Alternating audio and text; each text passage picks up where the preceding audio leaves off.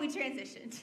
I'm Shannon, if you didn't know. I'm one of the pastors here. I am a pastor, okay. It's pretty exciting. And we are in the middle of, well, we're actually ending. We're coming to the end of our series called Messy Church. And I have loved it because I need it. I don't know about you, but I needed to remember that this is not a place to be tidy and polished and put together, that this is a place that I can be messy. I think this is an important series because it probably defies what a lot of us have heard and maybe learned just through whatever culture, circumstance, the types of churches that we maybe experienced, that this is maybe teaching us the opposite of that. We're learning that it's a place where rather than hide our mess and polish it, we address the mess. This is the place we come to address what is wrong. And if we can't come here to address it, then where can we go? If we can't come to this place, the only place where you're going to find hope for redemption, where can we go? I've needed this series because for the last 12 years, I have been on a journey, and I've shared a little bit here and there every time I come up to speak because it's so integral in everything about me that I've been unlearning a lot. I've been unlearning a lot of what I learned and thought God and church meant. That has been at the core of everything. God has been healing me for 12 years now. I've been on a journey of healing from childhood trauma, and that's been amazing. And then with that has come revelation. Oh, I thought you were this way, but I see now you're this way. Oh, I thought that this was the place I had to come and hide it and polish myself up, but I'm actually seeing this is the place that I can unravel. This is the place I can let it all come apart. And that is so scary, right? It's so scary to think about letting it all come out because it's not pretty. It's called a mess for a reason. We chose this picture for a reason. It's not pretty. Last week, Pastor Nate told us, and it was an amazing message, and he told us that everyone in church hurts and everyone in church hurts. We come with hurt, and at some point, I'm going to be the one to hurt. Because we're messy. And I don't like that. I don't want to be the one that makes other people hurt. So it's hard to accept that reality, but it is the truth. Today we're going to look at what it means to live a lifestyle of repentance. Now, when we hear the word repentance, a lot of things can bubble up to the surface. I know that. When I think of my personal journey with this, I go back to what I first thought repentance was. I grew up in a season of the church maybe, or the world, or whatever you want to call it, where it was hail, fire, and brimstone. Get saved over and over again. Like, come to the altar just to make sure you're saved. That's really how I kind of grew up thinking. I don't know, I'm a sinner, I better go up just to be sure.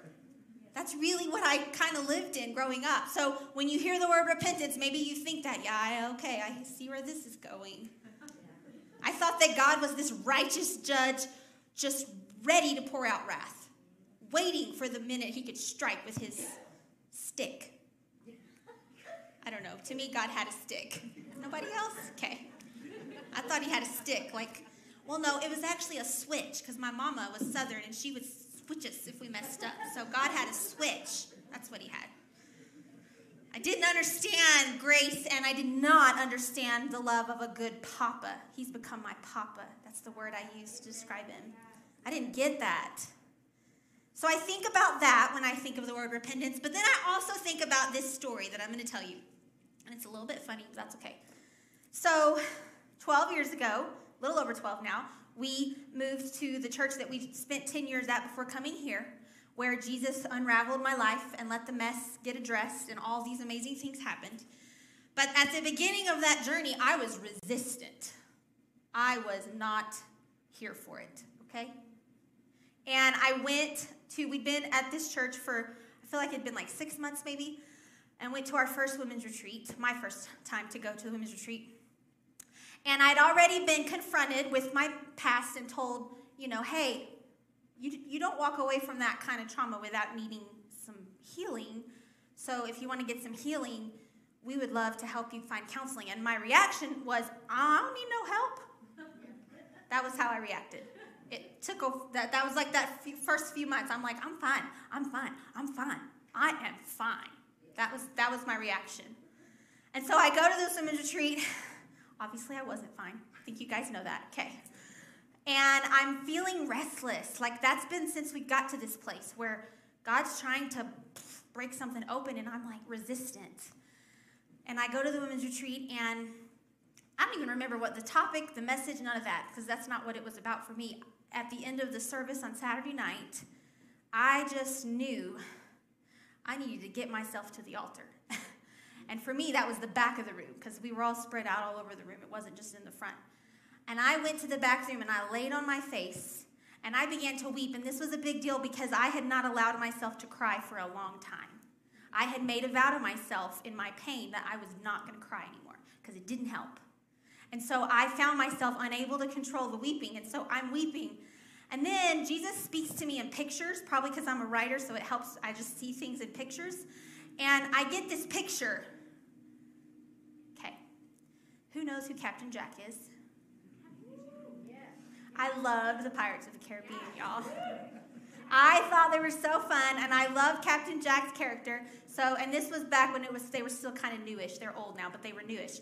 So the Lord shows me this picture, and I can't tell you why he used Captain Jack other than just he wanted me to know that he knows me, because Captain Jack didn't have anything to do with what was happening. But he was on the boat. I saw this picture, and it was Captain Jack's pirate ship, and Captain Jack was there. But then I saw myself gripping the helm so tight that my knuckles were white. And I was like, I've got it. I'm in control. And then I just kind of knew that Jesus was right beside me. And I could tell he wasn't angry. He wasn't rolling his eyes. But he was just wondering if I was ready to surrender. He was just wondering if I was ready to let go and give him control. And sometimes when the Lord speaks, he'll give you a picture and you'll just know what it means because that's how the Holy Spirit works. And it was like I saw this picture so clearly, and I heard in my heart the Lord say, "Are you ready to surrender?" And I said, "Yes." And then instantly what came out of my mouth was a cry of repentance. Because what I realized is that pride had become my sin of choice. Pride in my woundedness, yes, I was wounded, and that wasn't my fault that things were done to me. But in my wounding, I chose pride to cover up what was broken. And I said, "Nope, I'm fine. You leave me alone." And I had to repent. I had to cry out and say, "God, I'm so sorry. I had no idea that I had even done that. Will you forgive me, and will you help me turn around?" And I can tell you there are a few moments in my journey over these years that I can say that's a marker. And I can tell you that that is one of them. Because I went home from that retreat and I called the counselor. And I started a journey that would literally change my life. But it started on the floor with my tears soaking the carpet and me saying, "I'm so sorry, God. I want to change." So I think of the two very polar opposites when I think of repentance. I think of the judgment and the wrath. But then I also remember this story from my own journey. And I think when we hear the word repentance, we all associate it with our stories. Something in relation to our own stories. Some of you maybe have only known shame because of the religious environment you might have come from that says, get it right, do it right, don't mess up, don't be messy. Some of us, maybe we think of, and this was me too, people who continued to tell us they were sorry, but then go back to their sin. People who said they loved us and said, "I'm sorry, I'm never going to do that again," and then they go back. So this conversation around repentance, it can be confusing. because we've got our experiences and the things we've been taught. And at best, we want to just resist the whole conversation, or maybe twist the truth just enough to make it comfortable. We've even accidentally been taught or taught ourselves to others, when you mess up, what do? Say you're sorry. As if that's it.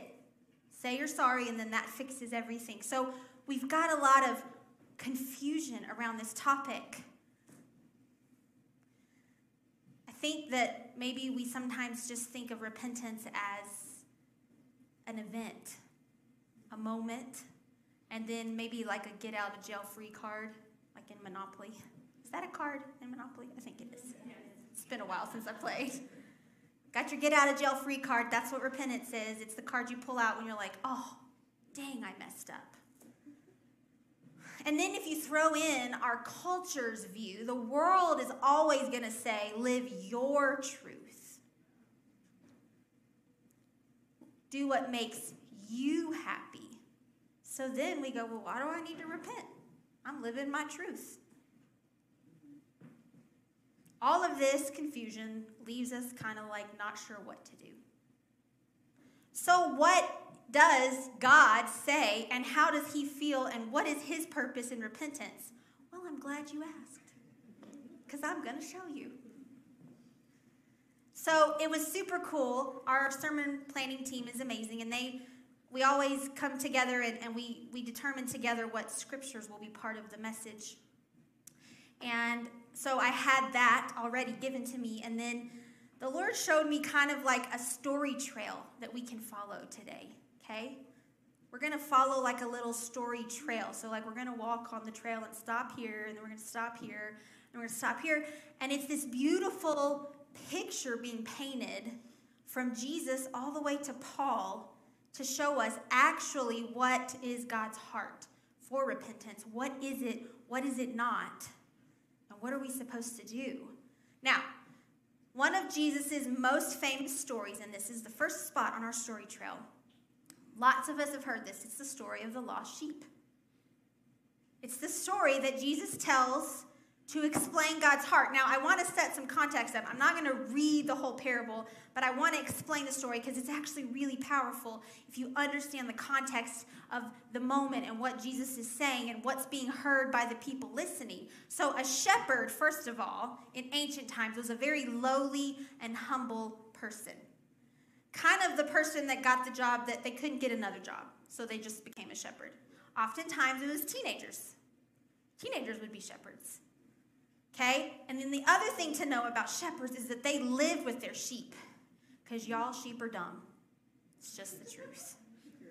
It's just the truth. I didn't make it up. Sheep are not brilliant. So the shepherd would live with the sheep because the sheep would come to know the shepherd's voice, follow the shepherd's voice. This means the shepherd would smell like sheep. He might have sheep fuzz all over him or her. The shepherd wasn't clean and tidy and put together. The shepherd lived with the sheep. He had a very tender regard for his sheep because he knew they're following my voice. If I leave them, they won't know what to do. So this is the setup when Jesus says, you want to know what God's heart is? I'll explain it to you in the form of this story. God is the shepherd, and you are the sheep. And he says, if a shepherd has 100 sheep, and he's counting, and you get this mental image, if you've got 100 sheep, you're always counting heads, right? 1, 2, 10, 20, 30, 40, 50, okay, 100. And then you're doing it again 5 minutes later, and then you're doing it again. You're constantly counting. And he says, if that shepherd is counting his sheep, and he gets to 99 and realizes one is missing, what is he going to do? He's going to leave the 99 to go get the one. That makes no sense. Why leave the 99? You're going to risk 99 sheep to go get the one? Jesus says, yes, because it is not my Father's heart that any of the sheep be lost. Amen. And this is the way Jesus ends the story he tells. In Luke 15:7, he says, I tell you that in the same way that this shepherd throws the sheep over his neck and comes back rejoicing, there will be more rejoicing in heaven over one sinner who repents than over 99 righteous persons who do not need to repent. Jesus uses this story to clear things up. My dad's not angry at you. Heidi said it to us earlier. He's not disappointed that you don't know how to stay in the flock. Get it together, man. Why are you so messy? No, he is the good shepherd. And he says, my Father is earnestly seeking the lost. Always the lost one is on his mind. Always his heart is seeking the lost one and thinking of how they're stranded on the cliff and they might be bleeding and they're bleeding out for help and there's no one around to help them. That is the heart of the Father. And Jesus says that is what it means to repent. It means to be brought back into the flock. Is it a flock or a fold? I just realized it might be a fold. Fold of sheep? Flock of sheep? Flock? Either way. Flock of seagulls, fold of sheep, whatever. Okay? You guys know what I mean. It's fine. Now, that's story one. This is Jesus himself saying, let's clear the muddy waters so that you'll understand. This is not condemnation. My Father seeks that you would become part of his fold. So then, we know the disciples have heard this story, right? They were there. They heard all these stories that Jesus told. They never understood any of them, but they heard them, okay? So we know that. So then we fast forward. We walk a little further down our story trail, and we get to the day of Pentecost, which actually we celebrated last Sunday. If you don't know what that is, in Scripture, in Acts 2, it tells us that the disciples and all the believers had gathered because Jesus, when he went back to heaven, he said, you go and you wait. And so they waited, and they waited. Y'all, they waited for over 100 days. It wasn't a little wait. It was a long, awkward, weird wait. Because they're probably like, what's happening? So then, Holy Spirit comes, tongues of fire, cool, crazy things are happening, and they are filled with power and boldness. And I love what happens in Acts 3. So Acts 2, that happens, and then immediately, like not even like a delay, they go out into the streets and begins preaching the gospel. And then we come to Acts 3. Peter, I love this story because I love to see the transition from confused, hot-headed Peter who cuts off soldiers' ears, who denies Jesus, all the things, okay?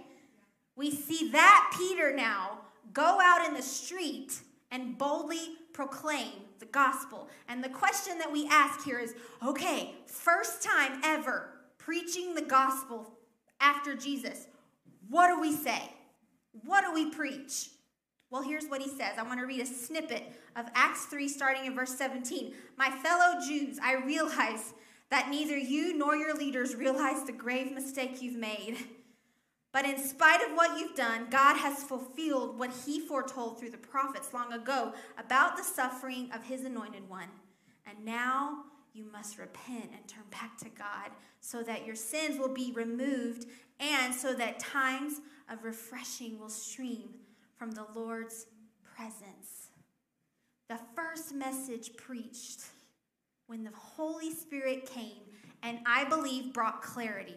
I believe that the Holy Spirit comes and all these disciples go, oh, now we get it. It all comes together now.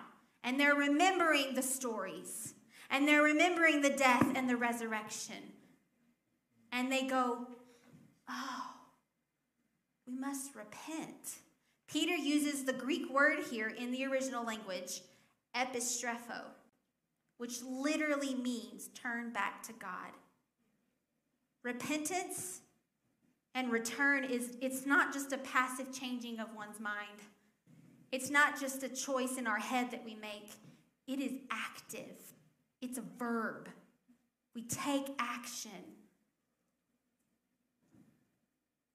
Why was this the first thing the disciples preached? Why? Because you cannot walk with God unless repentance is a part of your life.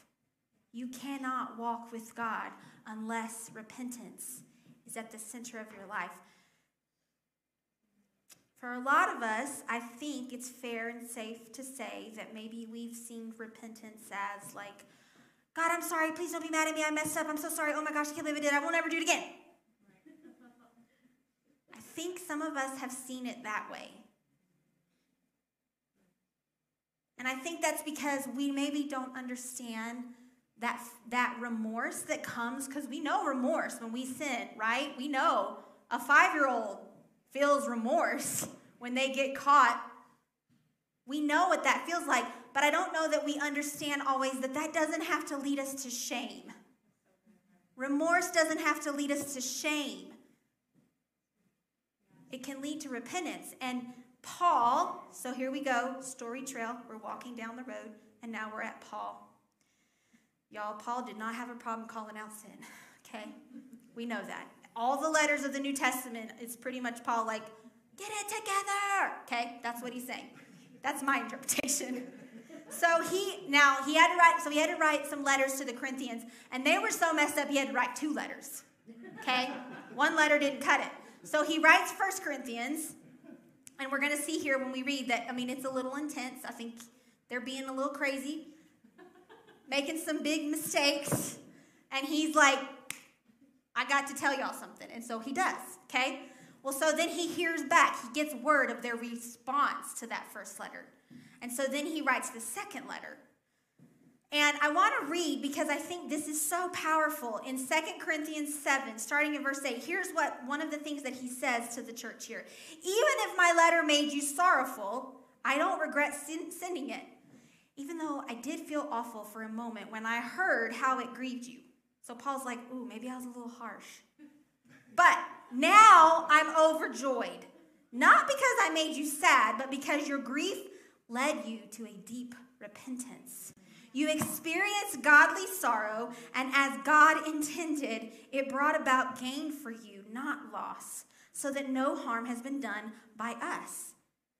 Listen, friends, God designed us to feel remorse over sin in order to produce repentance that leads to victory. Remorse is that sense of regret. I have made a mistake. And it is not supposed to lead you down a path of isolation and darkness. It's supposed to lead you to a path of repenting. It's the signal inside of you that you can go, oh, I need to turn back to God. I've made a mistake. And Paul is clear about that. If it doesn't produce repentance, it's not godly sorrow. It's just, oh, man. Or, oh, I wish I hadn't got caught. It's an honest realization that you have grieved the heart of God. And I love it because he tells us what you're doing. He's telling the church here, what you're doing, that leads to victory. Your victory is tied up in this, your repentant heart. I love that repentance is defined as turning back to God, because it gives us a much different picture than maybe what we've been taught or thought in the past. Where we've seen it as the God slapping us on the wrist for our mistake and us going, sorry. That's not it at all. Repentance is my decision to turn back to God. Because here's the thing, friends. Repentance is a way of life. Why is repentance a way of life? Because you aren't perfect. Shocking news for Sunday morning. We are not perfect. We are messy people. We come to Jesus that first time. We realize we have the revelation of the cross that's kind of hidden behind the thing there. We have that revelation, and we say, Jesus, I am a sinner. Forgive me. And what does he do? He cleanses us through his blood. But we don't walk away from that moment and never mess up again. We don't walk away from the moment of salvation and never make a mistake. Here's what we've got to understand, and it's hard to wrap our brains around it because it's not natural, it's supernatural. The blood of Jesus is living and active. It is constantly cleansing. It is not a one-time thing and that's it, and I never revisit. I can come anytime, day or night. Jesus, I have messed up. I have sinned. Forgive me. Help me turn around. And his blood does the work as if it never happened. We're in desperate need of him, friends. Repentance is our reminder that we are in desperate need of Jesus. 1 John 1, 8 and 9. I memorized this in church when I was a little girl. It says, if we claim to be without sin, we deceive ourselves and the truth is not in us. If we confess our sins, he's faithful and just, and he will forgive us of our sins and purify us from unrighteousness. I love the way the Passion Translation says it. God is just to forgive our sins because of Christ, and he will continue to cleanse us from all unrighteousness. Friends, the blood of Jesus is central. It is the thing that keeps you close to God. And if you and I don't choose repentance as a way of life, then we're choosing to cast aside the work of Jesus on the cross. We have to recognize our heart's tendency to wander. There's an old hymn that says, prone to wander, Lord, I feel it. Prone to leave the God I love. Here's my heart, Lord, take and seal it for thy courts above. Here's the thing, friends. We don't repent because God needs to hear us say sorry.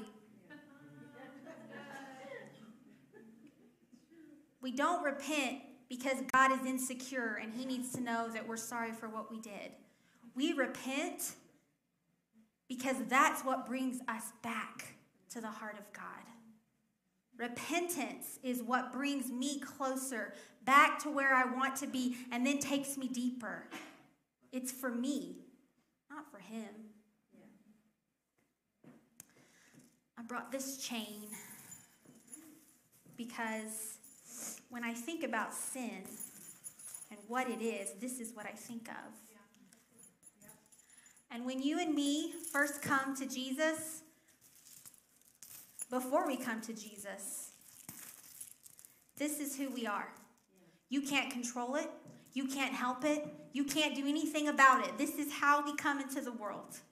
Chained by sin. We recognize Jesus. We see him for who he is. We come to his cross, and they go. The chains of sin are broken off of our life. But here's the thing. We say, okay, I see. I don't want to live that life. And so we turn this way. And we start following this way because Jesus is going this way. But those chains are shiny. We remember how good some of it felt. It comes with maybe what seems like some power. And so even unintentionally, sometimes we go, oh, that's not so bad. I remember. I liked that. And when do we feel remorse? Oh, dang. I'm chained up again. I didn't even realize I had done it. I didn't even see the enemy's attack. I didn't even realize he snuck in with pride. I didn't realize that I was consumed with lust. I didn't realize that I was beginning to gossip because I don't understand who I am in Jesus. And now I'm chained again. So what do? I repent. I say, Jesus, I can't do it without you because look how weak and unfaithful I am. And every single time, he does that. Every single time.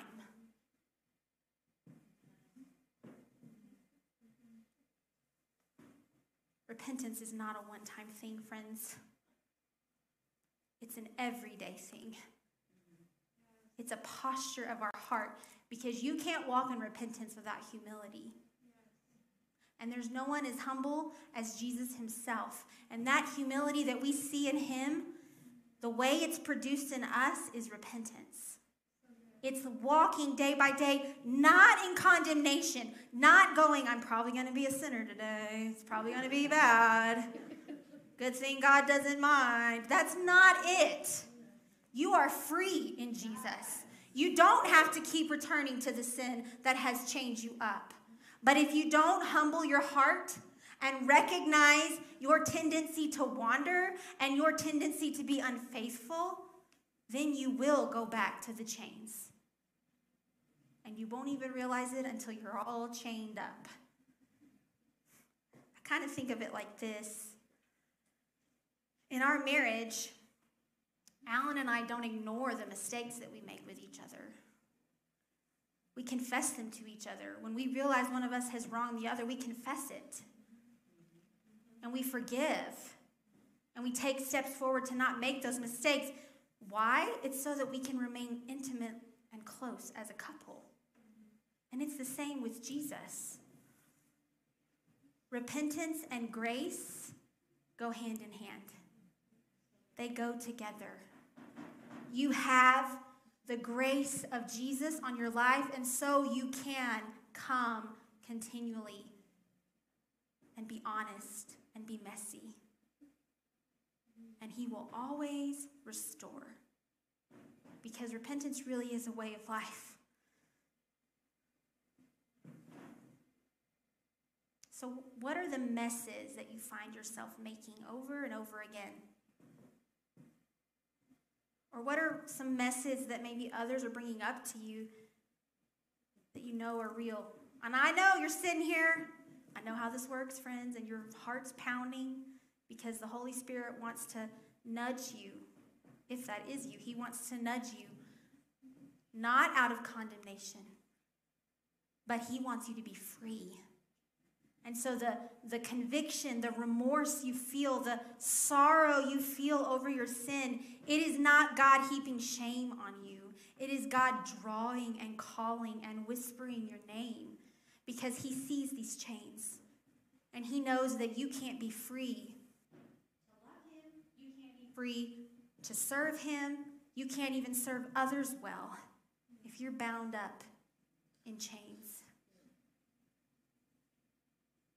There are some steps that we can take. This isn't just an abstract, hypothetical message.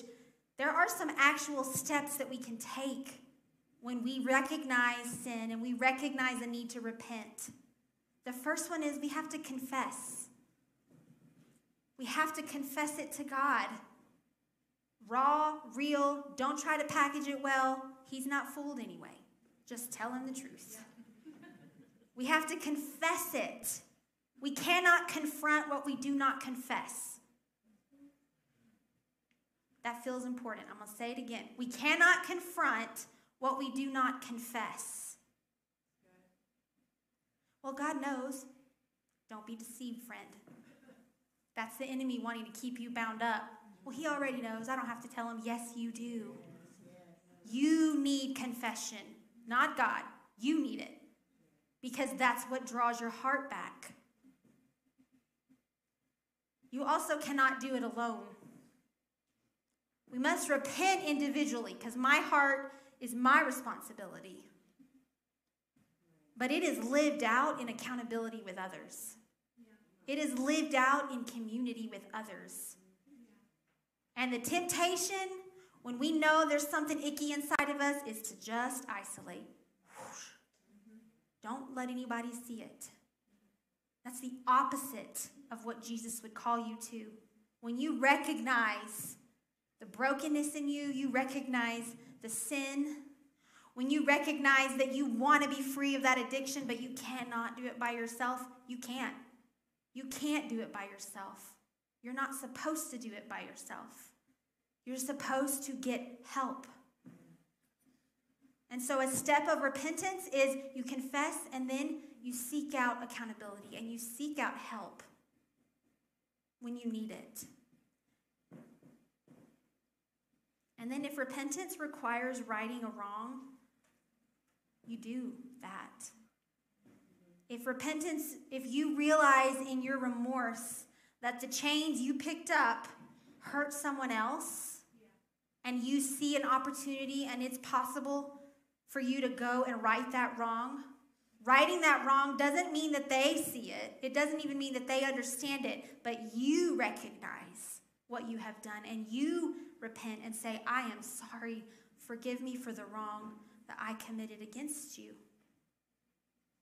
That's not for them or for God. It's for you so that your heart will get right on the right track.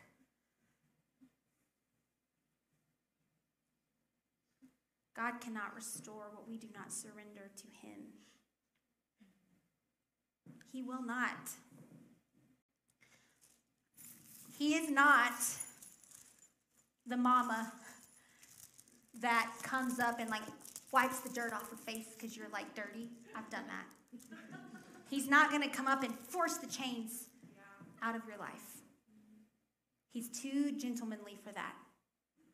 And he gave you a free will, and he wants you to choose, and he's never going to take away your choice. He's never going to take away your choice. Here's the great thing. The cross is not our condemnation. It is our freedom. And it is, before Jesus and the cross, you had no choice. The choice had been taken away from you. You were bound up with no way out. Jesus allows you to choose. You can be free or you can be chained. You get to pick. There's power in that. You get to pick. I'm going to invite my sweet friend Lauren to come up. And as I prepared this, there's an old song that just kept going through my head. Oh, the blood of Jesus that washes white as snow. What can wash away my sin? Nothing but the blood of Jesus. Friends, today's message is a call to repentance, but not just if you're here and you messed up and you're a sinner, then you need to get that sin fixed. This is a call to live a lifestyle of repentance. This is a call to live a lifestyle that recognizes the blood of Jesus is central to everything about me. And I need his cleansing over and over and over. And the moment I think I'm good is the moment I pick up that chain. There is no condemnation in Jesus. But some of you have come today and you sit in condemnation because you forget and you're confused, or you've been told, how dare you be messy? How dare you be a sinner? And Jesus is standing before you with scars that say, I'm here when you're ready. I'm here when you're ready. So here's what we're going to do. I was trying to think, I'm like, Lord, how do we close it out? Because I grew up in the world where you did and then flood the altar and get saved. And I'm like, how do we do this where it's not hyper-emotionalism, but some of you maybe do need to cry some tears of sorrow. Some of you need to sit in a somber understanding of where you're at. You need to feel the weight of that. And some of you have repented and you've turned back to God and you're still walking in condemnation, and Jesus wants to set you free because he is not condemning you for sins you committed and that you've already come to him and been cleansed of. He forgot about them. He's left them aside. And so I'm going to ask Miss Lauren to lead us in this hymn. You may not know it, and it's fine if you don't. If you do know it, then you're welcome to sing along. And here's what I want to encourage you to do. I know it's a bold move. I get it. I'm going to join you. If you need to come, if that's the step you need to take, I'm not asking the prayer team to come. I'm just asking you to meet Jesus down here at the altar. You come and meet Jesus. I promise you there's nothing you can give him that will shock him and turn him away. I'm 100% confident of that. And so we're going to sing, and if that's you, you come and you kneel and you let Jesus cleanse you of all of it. And then I'm going to come up at the end and close us out in prayer.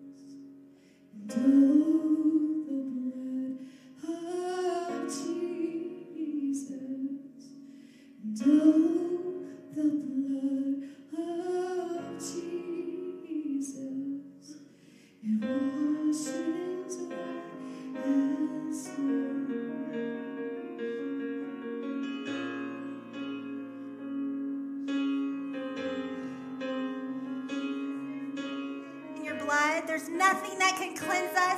Forgive us for thinking that there are things that can fix us aside from your blood. There's nothing that can fix the brokenness inside of us. There's nothing that can make us pure except your blood. Jesus, forgive us. Forgive us for turning us our hearts away from you. Bring us back, we pray. Bring us back, Jesus. Turn our hearts back to who you are. The world cries out for you, Jesus, and they don't even know. So turn our hearts back so that the blood that washes white will be our anthem. And we will go out into a broken and dying world, and we will show them that we know the answer. It is to repent and turn back.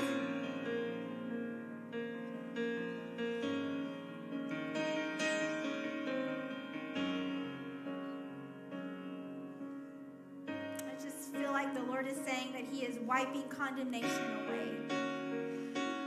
He is purifying what has been in your mind, condemnation for sins. And He says, I have forgiven. You walk out of here today without condemnation. I hear the Lord say some of you can start a journey now because you've let go and you've surrendered today. And He said, now we can get something done together. Now we can step forward because you've given it all to me, and that's what I've been waiting for. Jesus, take our hearts. We seek your face more than anything else.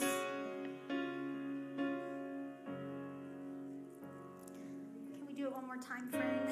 And let's all sing it if we know it, because it's so powerful.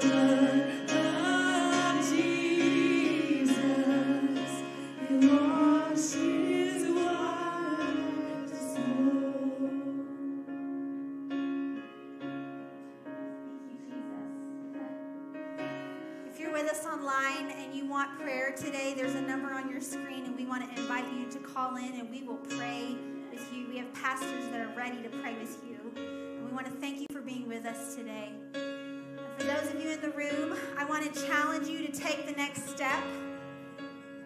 So whatever that is after today, there is always a next step with Jesus. So take the next step. We have a wellness center if you need to come sit and chat, to talk through hurt. I'm the one that will be the one that takes your call, so you can come and sit with me. You can reach out to our pastors, reach out to someone you consider a mentor in your life, and tell them what you just did. And let them walk with you so that you don't go back to the chains. You guys are amazing. Thank you for being here today. If you want us to linger, we will stay. But if you feel free to go, the doors are open and you